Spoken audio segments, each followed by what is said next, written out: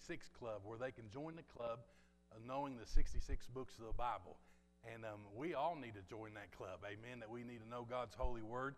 How many of you got cheaters on your book where you have to find the book in your Bible? Some of y'all got cheaters right there, you know. Some of y'all don't even have a Bible. You just turn one on. That's really cheating right there, you know. That's the ultimate cheat. But we're thankful that we're able to come together this morning and share. And we're just reintroducing you to all of our deacons, and because we've been through COVID and all through that. So I've asked all of our deacons over the next few weeks to share their testimony, each one for every Sunday. And David DeSario is his turn today, and he's going to come and share with us what God's done in his life. And I'm thankful for it, and you're blessed. I've already got to be a part of it, 8:30 service, and enjoyed that. But we're thankful that he's here with us today. So David, you pray for us and share this with us. Let's pray, church. Lord, just I want to thank you for your love and your grace and your mercy. Thank you for your forgiveness that you so freely give us. It wasn't free for you. Lord, we know that there are people hurting, people that are sick and in pain and suffering and mourning. I ask that your heart, your spirit would comfort them, Lord. Pray that you've asked us to give thanks in all circumstances. It's hard when we're struggling to give thanks, but we know that it gives us an opportunity to see you move and see your power revealed in our lives. Thank you for this church. Thank you for the wonderful praise team that just sang and how blessed we are as a church. Thank you for this opportunity to worship you together. Pray that everything we do glorifies you. Pray that you would prepare our hearts to hear Pastor Chuck's message today. That he would speak to each one of us, Lord. In Jesus' name I pray. Amen. So last weekend, Pastor Chuck asked me to share my testimony. I began to think about what I wanted to say, and I feel like I need to kind of organize my thoughts by writing them down. And so I've written something here I'd like to share with you. I'm thankful for this opportunity to share my testimony because it's given me a chance to look back and reflect on my life and to acknowledge just how richly the Lord has blessed me throughout my life. I was born in Akron, Ohio, the youngest of 3 brothers, and I soon developed the best drug problem that anyone can have. My parents drugged me to church every chance they could get. Some of my earliest memories are playing in the nursery at church. In Sunday school, I learned about the Bible. I learned how to sit quietly during a church sermon. I participated in church plays, memorized Bible verses, and learned how to pray out loud, serve as an usher, and how to sing all the classic hymns.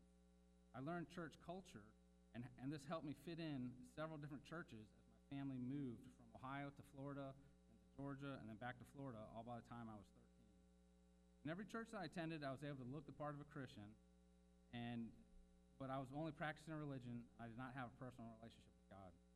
When I was 14, I went with my church's youth group to summer camp. Each night that week, I felt the Lord calling me to come forward during the invitation at the end of the nightly meeting. But each night, I resisted the Lord, and I thought to myself, everyone will know that I've been faking it, and I'll be embarrassed. On the last day of summer camp, at the last meeting, the invitation ended, and the kids that had gone forward were being led out to meet with counselors and pastors, and I thought I had missed my chance again. But suddenly, I couldn't resist anymore. I left my seat, and I went forward, and I burst into tears. I was met by my Sunday school teacher, and he asked me what was going on.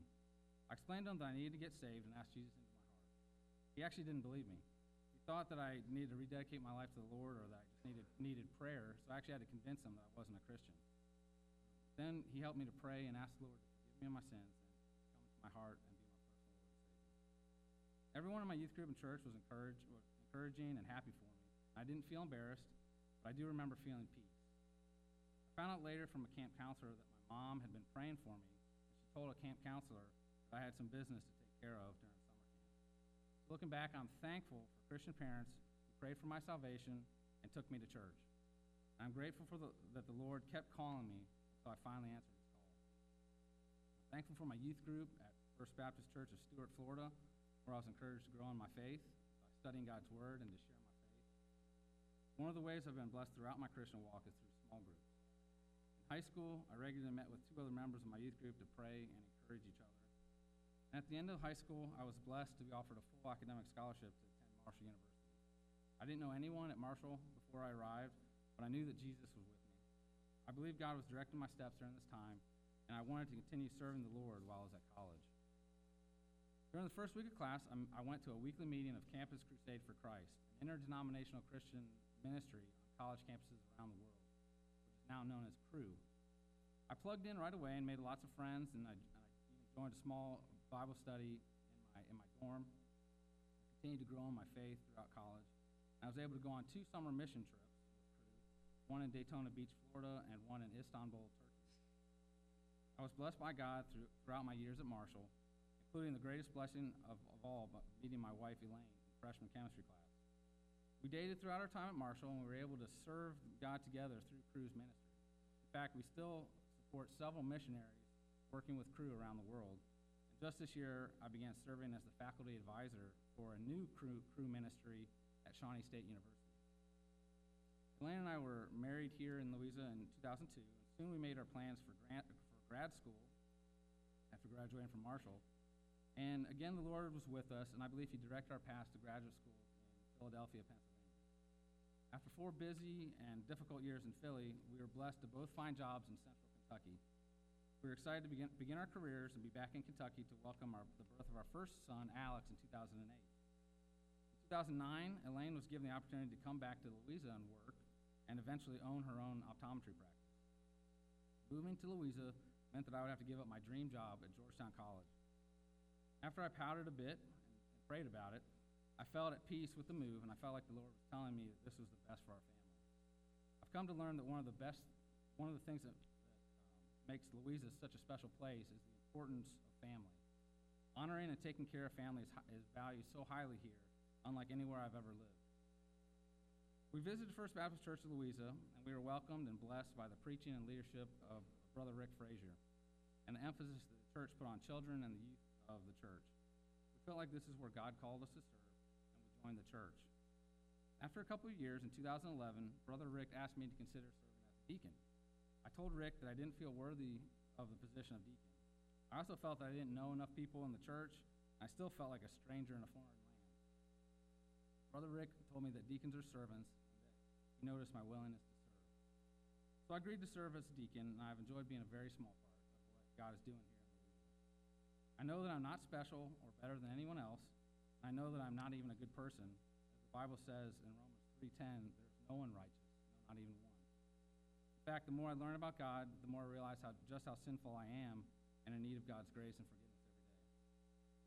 While serving here with my family, we were blessed again to be part of a small group, this time joining with several other families who met regularly to study God's Word, and to pray with each other, and raise our kids together.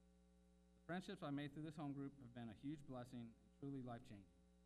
I'm blessed to have brothers in Christ that I can count on who lift me up and encourage me. I truly have lived a blessed life, and although it's not been easy all the time, I've dealt with challenges of changing jobs and stressful jobs. My wife and I have experienced deep personal loss with a miscarriage and infertility issues before God blessed us with our second son, Eli, in 2013. These last few years have been the most challenging, as I lost one of my best friends, Dustin Chico, to cancer in 2019. My father to cancer at the beginning of 2020, and we dealt with the uncertainty of the COVID pandemic when my job was moved online and the government shut down Elaine's office. Like so many people, we were impacted negatively by the forced isolation. I personally felt loneliness like I had never experienced before. It was during this dark time that I cried out to God and asked Him for help. And I said, I need to see you and feel your presence. Then early one morning, I heard my phone beep, and I saw a text from a man named Taisir that I had met on my mission trip to Istanbul, Turkey 20 years ago. I had met with Taisir several times during the summer of 2001, and I was able to explain to him about Jesus and the Bible, and by the grace of God, Taisir accepted the Lord as his personal Savior. Now, 20 years later, Taisir was contacting me because he was being persecuted for his faith and needed help. I've kept in contact with Taisir for the last 2 years. I believe that God used Taisir to remind me that He's always with me. The next Sunday, after I was contacted by Taisir, the church band played the song, There Was Jesus. The Lord spoke to me again, and I felt His overwhelming presence, and I began to cry as I heard these words being sung. When the life I built came crashing to the ground, when friends I had were nowhere to be found. I couldn't see it then, but I can see it now. In the waiting and the searching and the healing and the hurting, like a blessing buried in the broken pieces, every minute, every moment, where I've been and where I'm going, even when I didn't know it or couldn't see it, there was Jesus. After the song, I asked Pastor Chuck if I could share something with the church. I shared a bit about what God had been showing me and how he revealed himself to me when I needed him the most. Just like the song, I couldn't see it then, but I can see it now that there was Jesus. And I'm so glad that God has promised me that he'll never leave me, never forsake me. Maybe you're sitting in church today, and you're like me when I was younger, just going through the motions and ignoring God's invitation over and over. Or maybe you're afraid to serve God because you feel unworthy. Or maybe you're lonely and need a friend. The Bible says in Proverbs 18:24, there is a friend that sticks closer than a brother. His name is Jesus.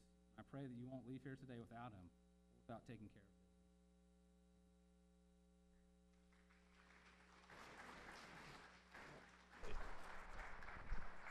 Amen. I love hearing testimonies about what God's done in people's life. And I love that he's done it in your life too. And if he has not yet touched you, you have that invitation to come unto him, all you are heavy laden burden, and he will give you rest. He'll give you that testimony today. If you would, turn with me in Acts chapter 20 is where we're going to be. We're actually going to start out in 1 Thessalonians, but so you can turn both of those if you would like. But what we're going to talk about today is comfort one another. And in the Bible, we see a scripture that reminds us that the words of Jesus and the words that he gives us in his Bible are there to comfort us in difficult times. And the words that I'm getting ready to read to you in 1 Thessalonians are very comforting, because when we go through difficult times, when we're having hard times, just as David shared with us, because all of us go through those, no matter who you are or what you're doing, you're still going to have some difficulty. David and Elaine are both doctors in their fields, but yet they still have what? Struggles. They still have pains. They still have hurts, just like everybody else does. But the Bible tells us that God's word is there to comfort us. And I want to listen to this where it speaks of the Jesus Christ coming and meeting his church in the sky and catching us up to be with him. And I want you to listen to the words of Apostle Paul sharing with us how important, how amazing, how comforting will be that day. And I love this in 1 Thessalonians chapter 4 and verse 13. It starts out like this. But I do not want you to be ignorant. If it stopped right there, that would be pretty good, because the Lord don't want us to be ignorant. He wants us to know, right? He wants us to be able to understand his words and be comforted with them. But I do not want you to be ignorant, brethren, concerning those who have fallen asleep, lest you sorrow as others who have no hope. For if we believe that Jesus died and rose again, even so God will bring with him those who sleep in Jesus. For this we say to you by the word of the Lord, that we who are alive and remain until the coming of the Lord will by no means precede those who are asleep. For the Lord himself will descend from heaven with a shout, and the voice of the archangel, and with the trumpet of God, and the dead in Christ will rise first. Then when we who are alive and remain shall be caught up together with them in the clouds to meet the Lord in the air. And thus we shall always be with the Lord. Therefore, comfort one another with these words. Today, we need to hear from the comforting words of Jesus. And throughout God's holy word, when we are having a difficult time, when we're having serious issues that are going on in our lives, we need to hear from the Lord and be comforted by these words. Maybe not just these words, but throughout the whole entire Bible, God is always saying, be not afraid. He's always giving us encouragement to trust him and believe upon him, that just as David said that he will never leave us nor forsake us. But so many times in our lives, we are, instead of wanting comfort from Jesus, we want to be comfortable in Jesus. We want to be comfortable. And I know that sounds like the same thing, being comforted by Christ and being comfortable is not the same thing. Comfortable is one of our favorite words. It's a goal for many people. If you sit back and you ask someone, okay, what's a goal that you have in your life? Well, my goal is that I get a good job, my wife gets a good job, and that we get a nice house, we have good kids, we have a good church, good school system, and we sit back and we're just relaxed and be comfortable. That's a goal for the majority of people that we live with right now in our lives. Our goal is to be comfortable. I've never heard in my life someone say, well, you know what, I'd like to work real hard in education and get all my degrees and then have a hard time the rest of my life and be uncomfortable. I've never heard anybody say that.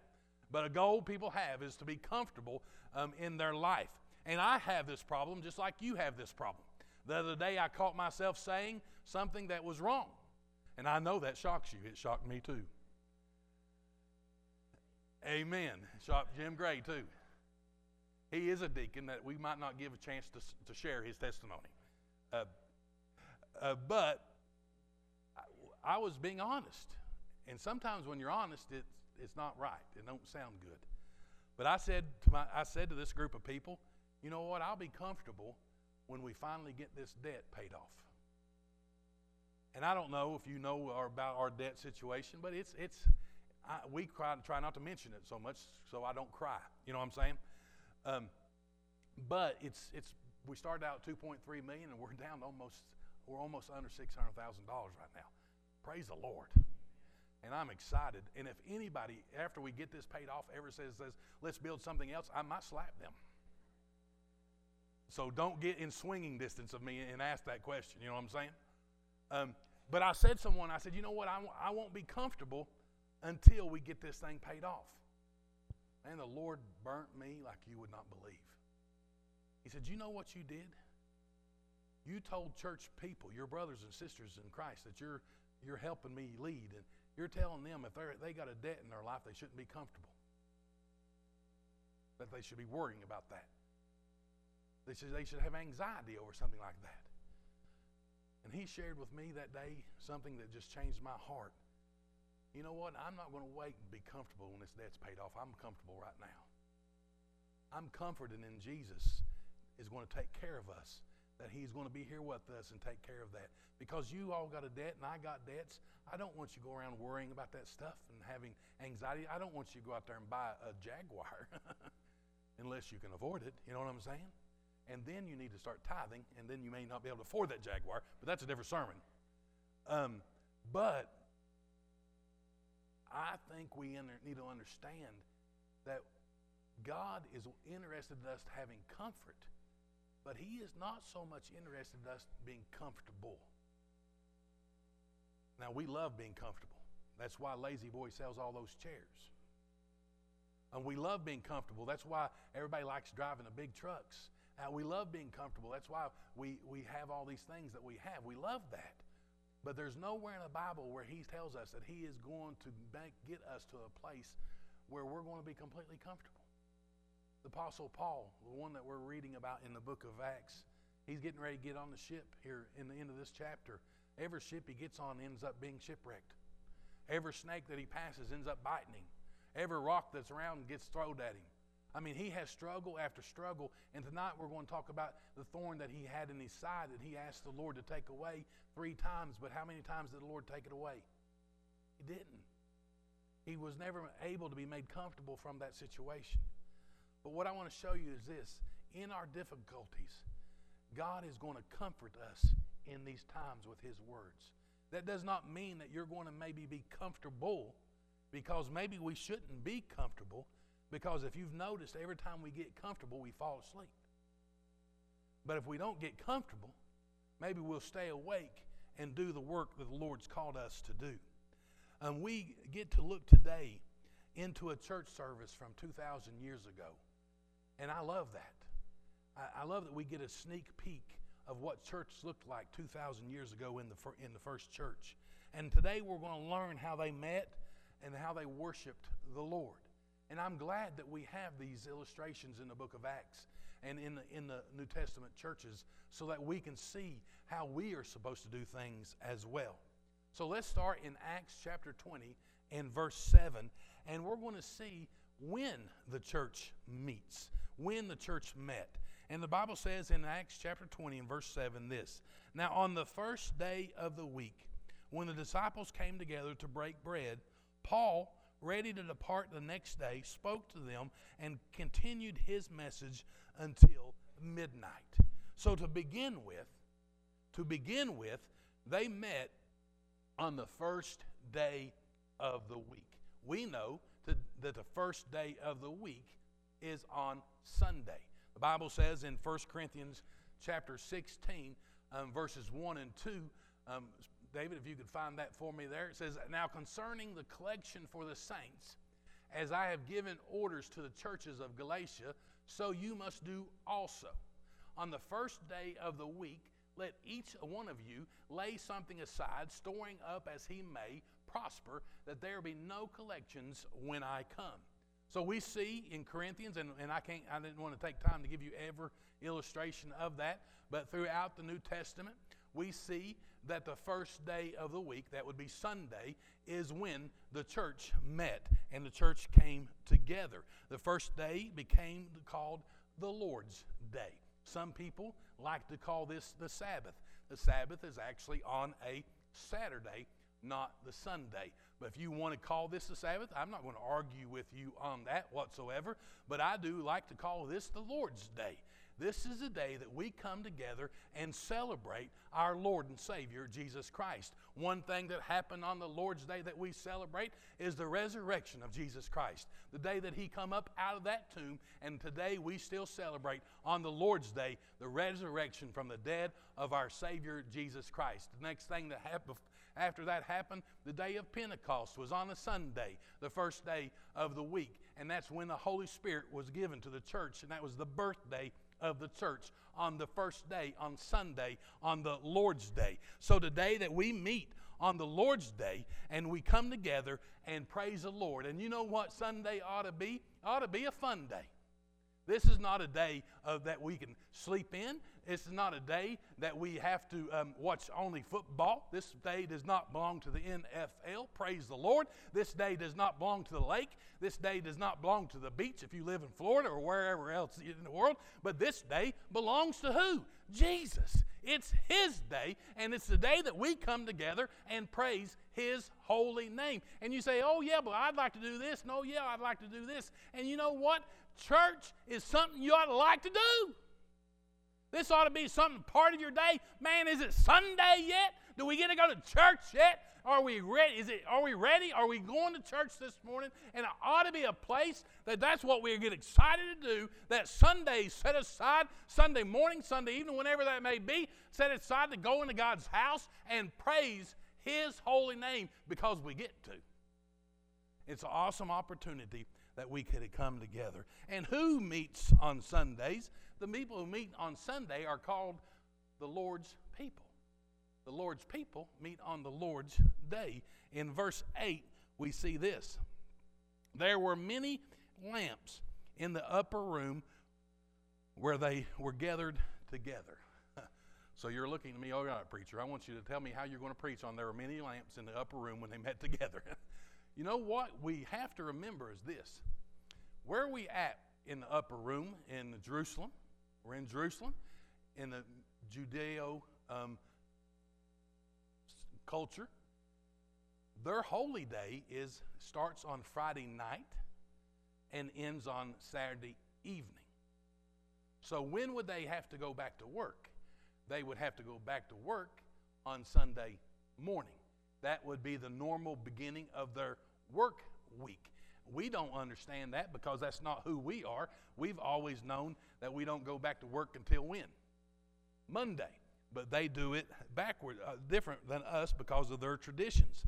So the church had to meet Sunday evening because Sunday was a work day. They met in the upper room because they did not have a church building. This was something that belonged to someone in the church that was big enough. They come together. But not only that, they were a diverse group from different countries. Some of them were rich, some of them were poor. They were different colors, different cultures, all that stuff. They came together, and the Bible says in Galatians chapter 3 and verse 28, "Yet they were still all one in Christ Jesus."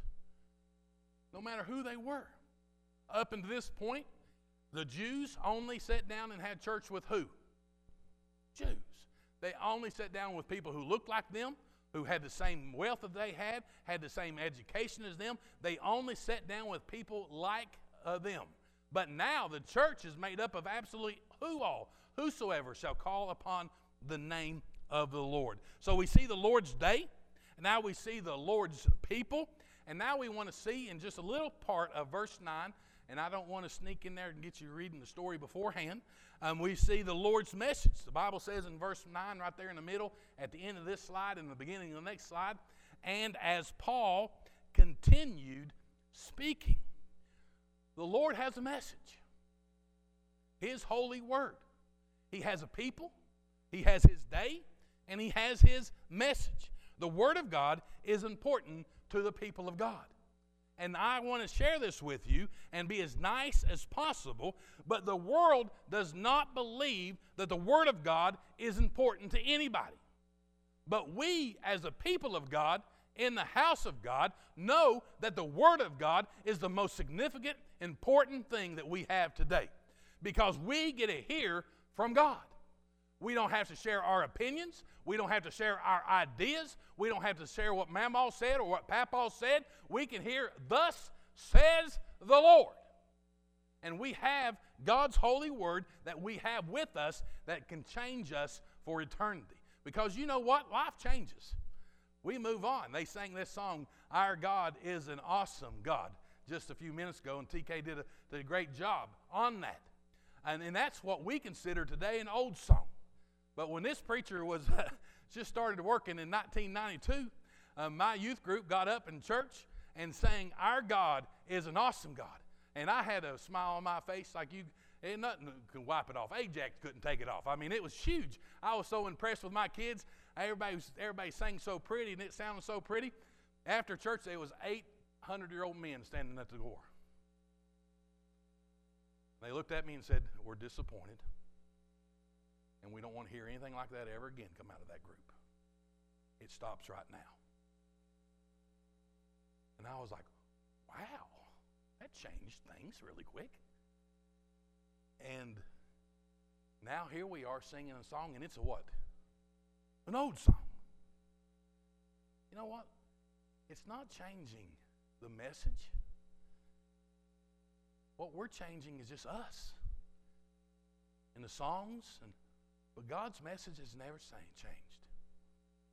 And His message is the good news of the gospel of Jesus Christ. That Jesus Christ left heaven, came to earth. He died a sinless death without one blemish. He was buried in that borrowed tomb, and on the third day He arose from the grave. We can never, ever change that message. That's the message we have to preach constantly. And what we have today is this. The church meets for edification, and that edification comes through the Word of God. And the Word of God tells us this: preach the Word. If you notice I preach through the Bible. We try our best to go verse to verse as we go. We can't go always through that, or we'd be in that book forever. But what we do is our best is preach through the Word of God. And we do that so that you can't say, well, you know what, he's preaching, he saw me do this, so he's preaching on that. You know what? I'm preaching the Word. The Bible says this in 2 Timothy chapter 4 and verse 2. Preach the Word. Be ready in season, out of season, convince, rebuke, exhort with all long suffering and teaching. What we need to be able to be, how we can be successful at First Baptist Church is this: if each and every one of us could leave this room ready to preach. Well, I ain't never preached a sermon. You know what you can do? No matter where you're at, you can always proclaim the good news of God's love. You can tell people exactly what Jesus has done for you. If we could everyone leave here ready to preach, if we could everyone leave his house on this Lord's Day ready to pray, that means that what would happen is this, is that we're in open communication with God Almighty. There's so many people that it's hard for you to approach. There's so many people in your life that you just don't feel comfortable to walking up and talking to. I told them Wednesday night, I'm not that type of person. If I go to Walmart there's a very rare time that I don't go to Walmart when someone pecks on my shoulder and asks me if I can get this cheaper for them, or if I know where this is. I have the face of a Walmart manager. I do. Or Food City. Food City is the same way. I mean, they just approached me and asked me, where do I find this? I was like, if I knew where to find that, I'd tell you, but I'd have to call my wife. And she'd be able to tell you how to find it. I can't tell you. God is approachable. Because of his Son, Jesus Christ, me and you can boldly enter in the throne room of grace. And I pray that every single one of us, when we walk out of God's house, we walk out knowing that we're able to pray to a Heavenly Father who loves us. Cast all your cares upon him, for he careth for you. And I pray every single one of us would be ready to walk off into eternity when we walk out these doors. I hope it never happens. Last time I did a funeral, I was with a precious family upon their family grave. And I said, I pray that I don't have to come back up on this hill for a long, long time. And I pray that for all of you, and myself included.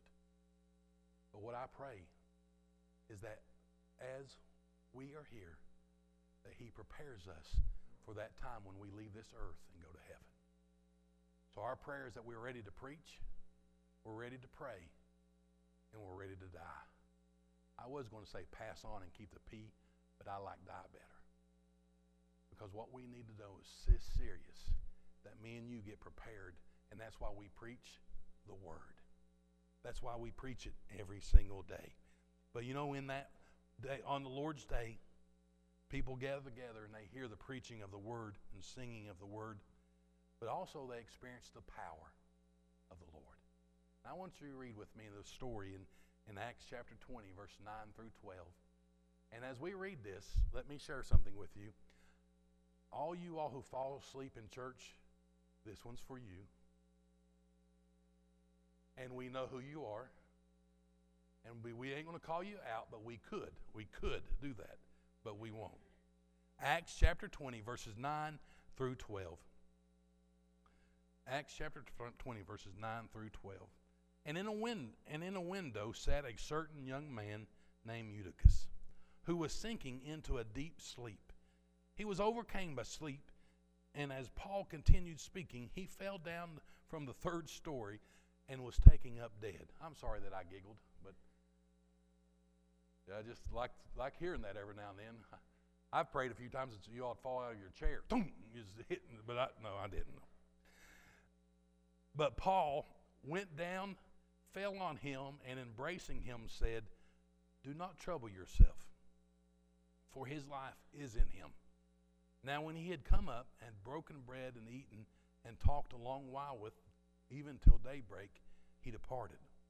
And they brought the young man in alive, and they were not a little comforted. And they were not a little comforted. Excuses, excuses, excuses. We give them every day. And I want to share, I have a different view of Eutychus than most people have. And if you are having a baby,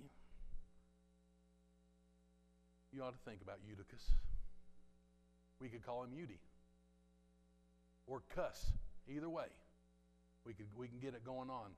But Eutychus, I'm not going to get on to him. I don't give him a hard time because it was late in the evening. The room was probably hot. And I'm sure that the sermon that Paul was preaching was not boring. I would love to hear the Apostle Paul preach.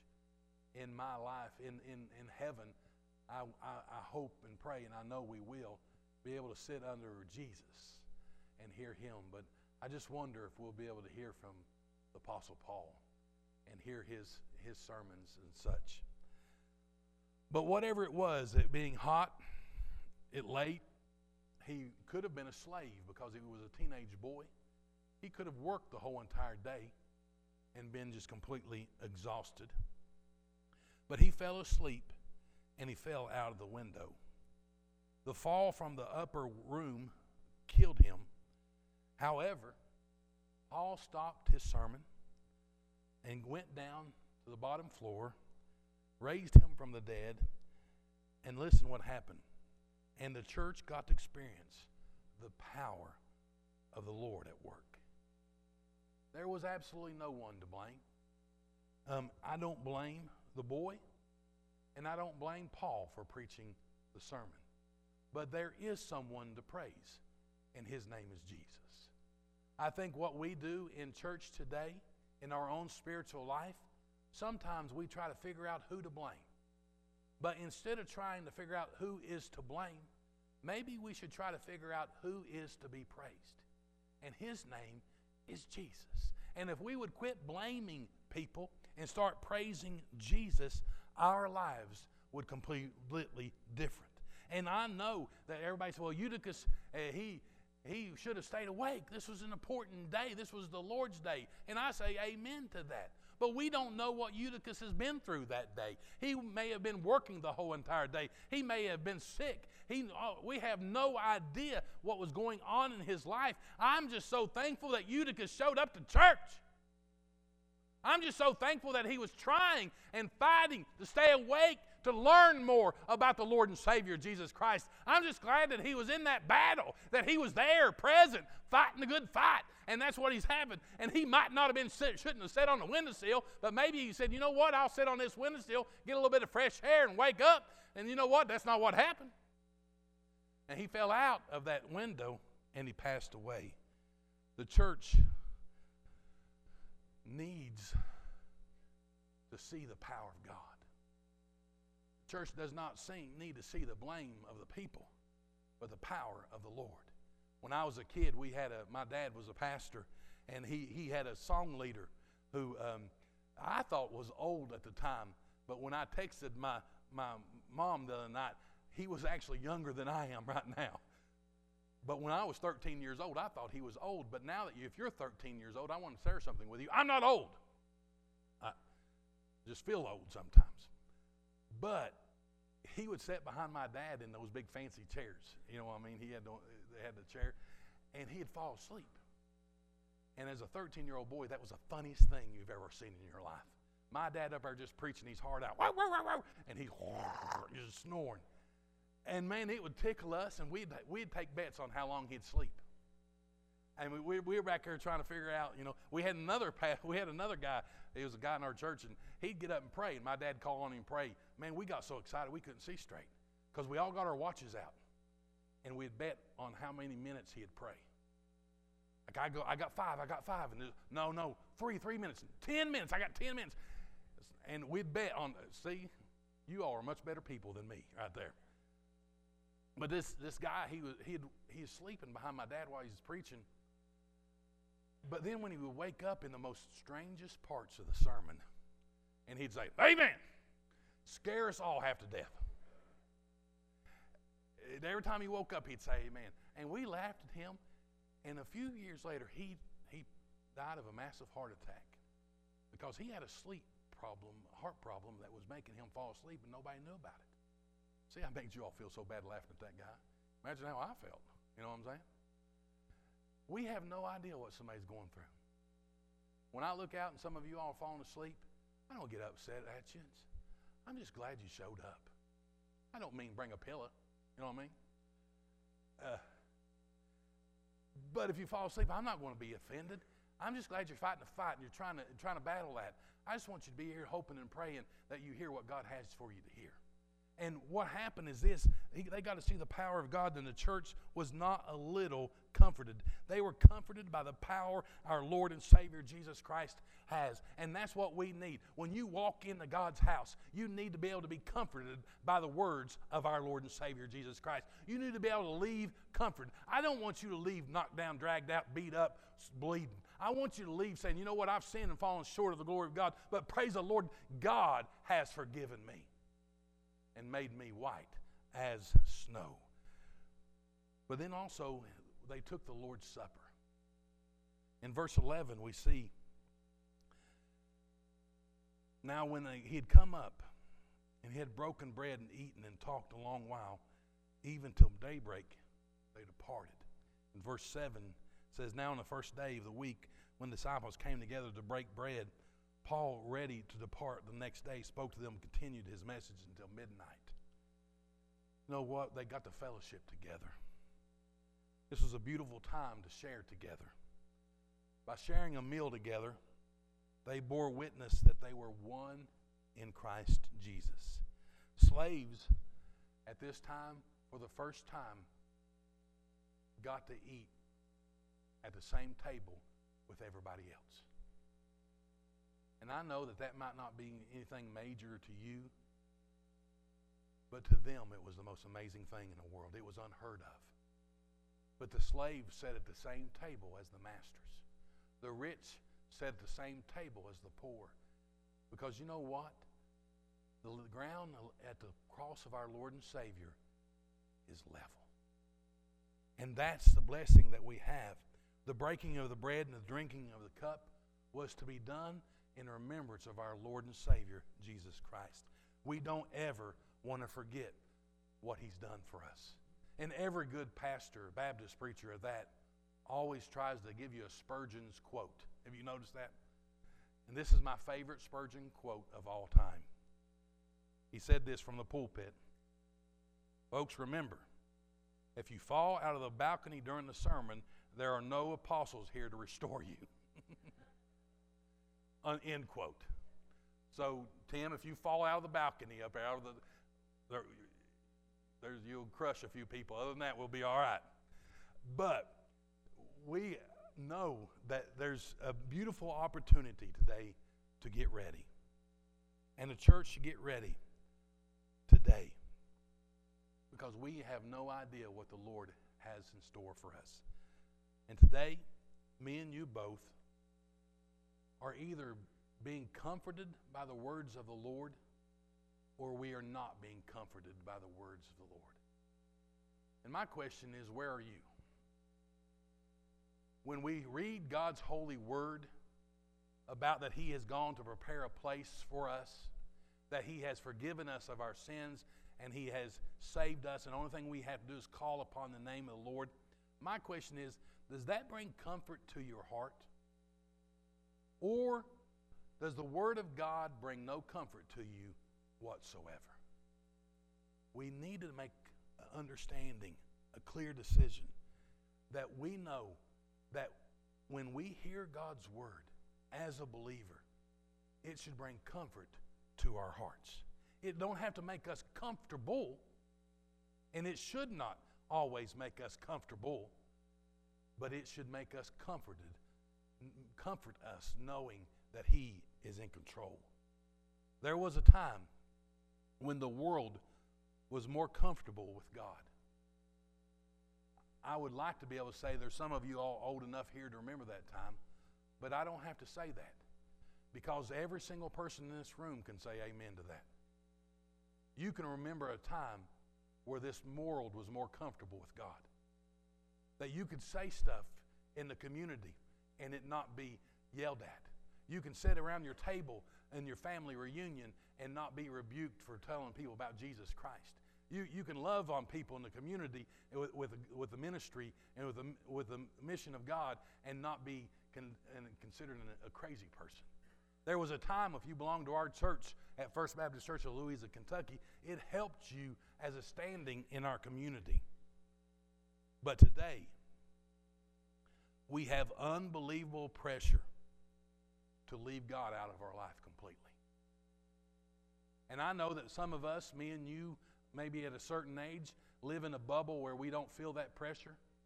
But the rest of the kids around us and even the younger adults around us feel that pressure every single day of their life.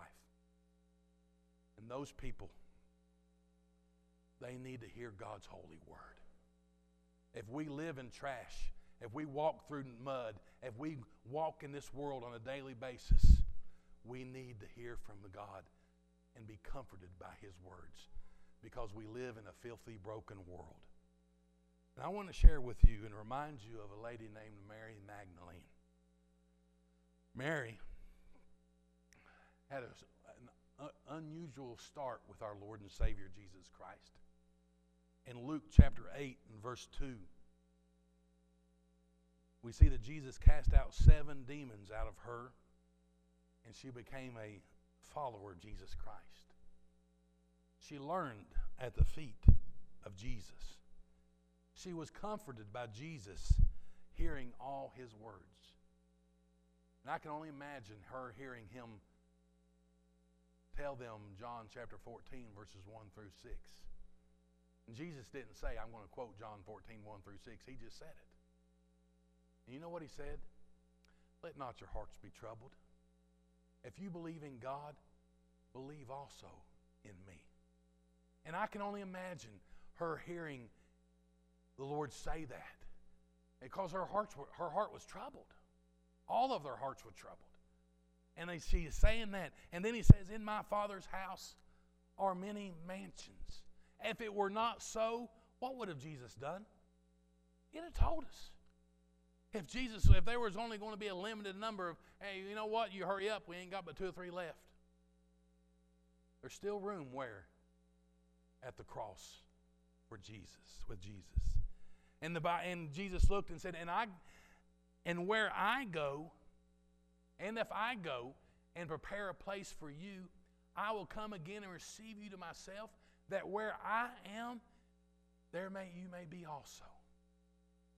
And I love this in verse 4. Where I go, you know, and the way you know. And all those disciples heard that, but only one, Thomas. Thomas was like, Jesus, we have no idea what you're talking about. Where are you going, and how do we know to get there? We have no idea.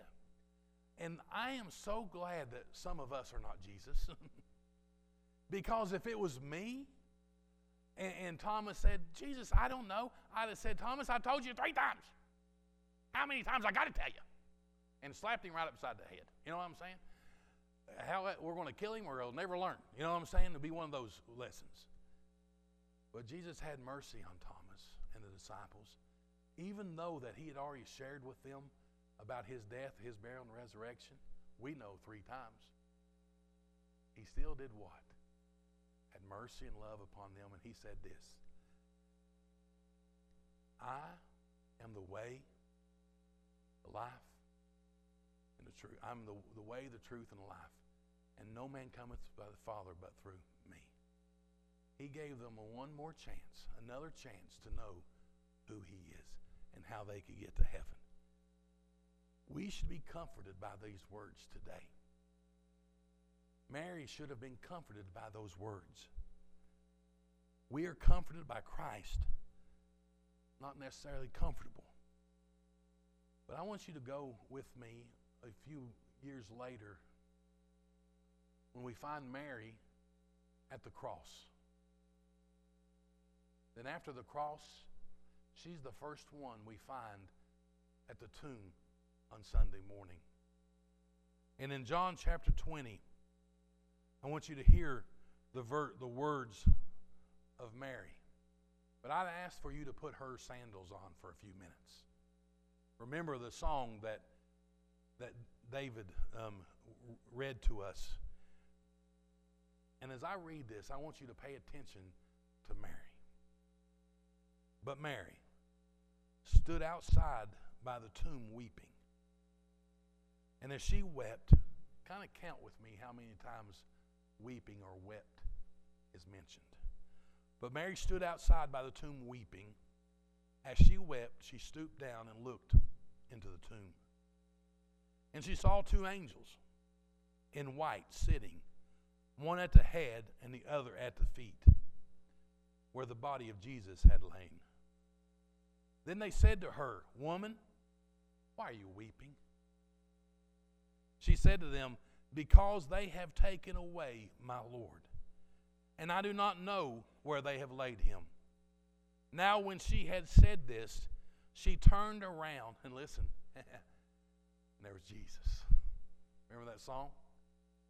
There was Jesus standing there, and did not know that it was Jesus. And Jesus said to her, Woman, why are you weeping? Whom are you seeking?